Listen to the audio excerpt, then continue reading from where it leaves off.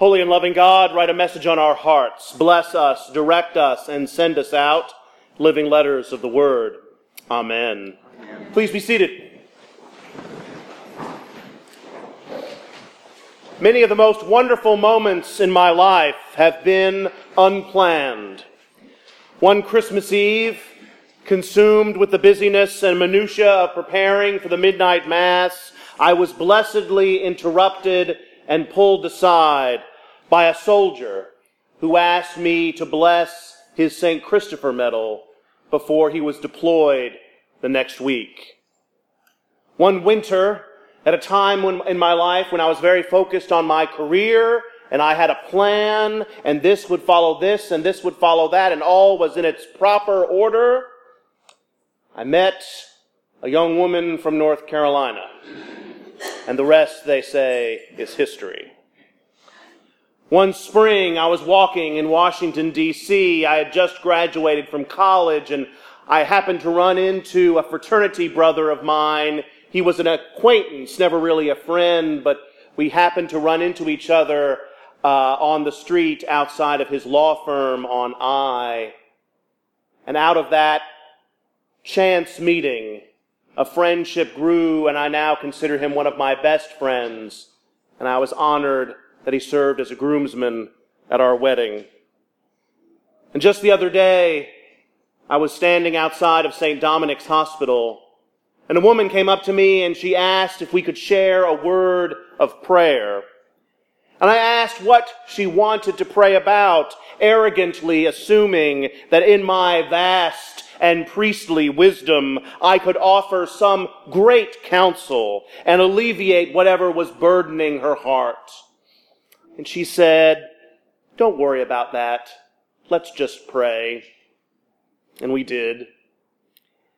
Within these moments I never planned or ever dreamed of, without them, I would not be the person I am today.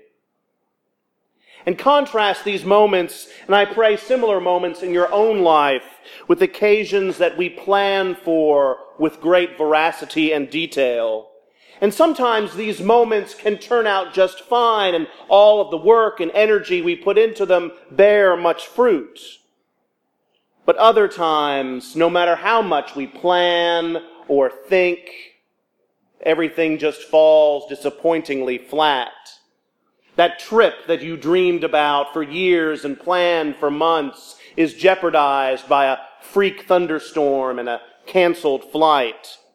That Thanksgiving dish that you had such high hopes for when you read that recipe in that magazine months ago turns out to be a gray, bland mass sitting there in a Pyrex dish.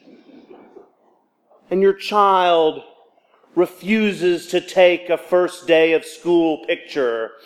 And while all your friends have posted pictures on Facebook of their cute beatific children on their first day of school, all you can manage is something that looks like it came out of the Munsters. Nothing amuses God more than well-laid plans. And I'm reminded of this juxtaposition of the seemingly coincidental with the painstakingly intentional when I consider today's gospel. For the past month or so, we have been reading in the 6th chapter of John. And in these verses, Jesus has been speaking about bread and about life. Last month, Jesus fed the 5,000 out of a small basket of a few loaves of bread and a couple of fish.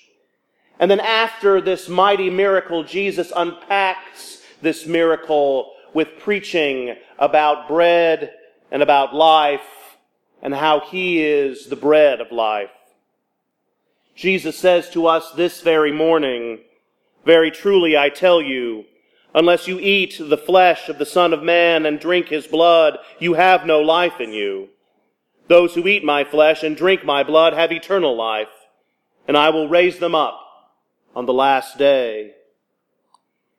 These are comforting words for us as Christians, for they remind us of Christ's assurance of eternal life, that when our labors are through, our existence is not ended, but instead we will live on because of the grace of our generous God. But this morning I am struck not by the promise of eternal life, but of something more. The assurance of a life with Christ now, in this place. For Jesus also says to us this morning, "Those who eat my flesh and drink my blood abide in me, and I in them." In other words, those who have a life in Christ, those who seek Christ in their prayers, in their study of Scripture, in their receiving and participation in the sacramental life of the church, those who know Christ, and even those who just want to know Christ, they will live with Christ this day and every day. And while Jesus will most certainly be there to greet us and welcome us when we go to our reward, that same Jesus walks with us today and tomorrow and a week from next Tuesday. Jesus is with us in the carpool line. Jesus is with us in that ludicrously boring meeting. Jesus is with us when we share a laugh on the phone. Jesus is with us when we anxiously sit in that waiting room. Jesus is with us when we notice how much they've grown this summer. Jesus is with us when we hold the hand of a friend. Our God is a very present God, and a God who abides with us, not only in the momentous times, but in the times when we don't expect God to be there. Bidden or unbidden, Christ is present. This morning, we welcome a new little sister into the communion of Christ and the community of the Chapel of the Cross. And in the living waters of baptism, we are assured of the forgiveness of our sins and indeed the promise of eternal life. But we are also reminded in baptism of how God has been with God's people throughout history.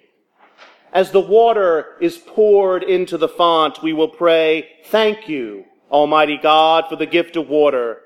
Over it, the Holy Spirit moved in the beginning of creation. Through it, you led the children of Israel out of their bondage in Egypt and into the promised land. In it, Jesus received the sacrament of baptism and was anointed by the Holy Spirit as the Messiah." In other words, God has been with us the whole time. And at the end of the baptism service, we will pray these words: "Sustain her, O Lord, in your Holy Spirit.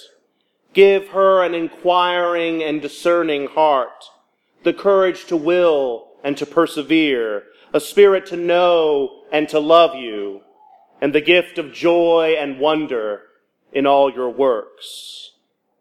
In other words, not only was God present with God's people across the pages of history, but God is present and God continues to be present with this precious little girl and her family and this parish family and this whole community and all of us who struggle and wander and laugh and hope through this bizarre exercise we call life.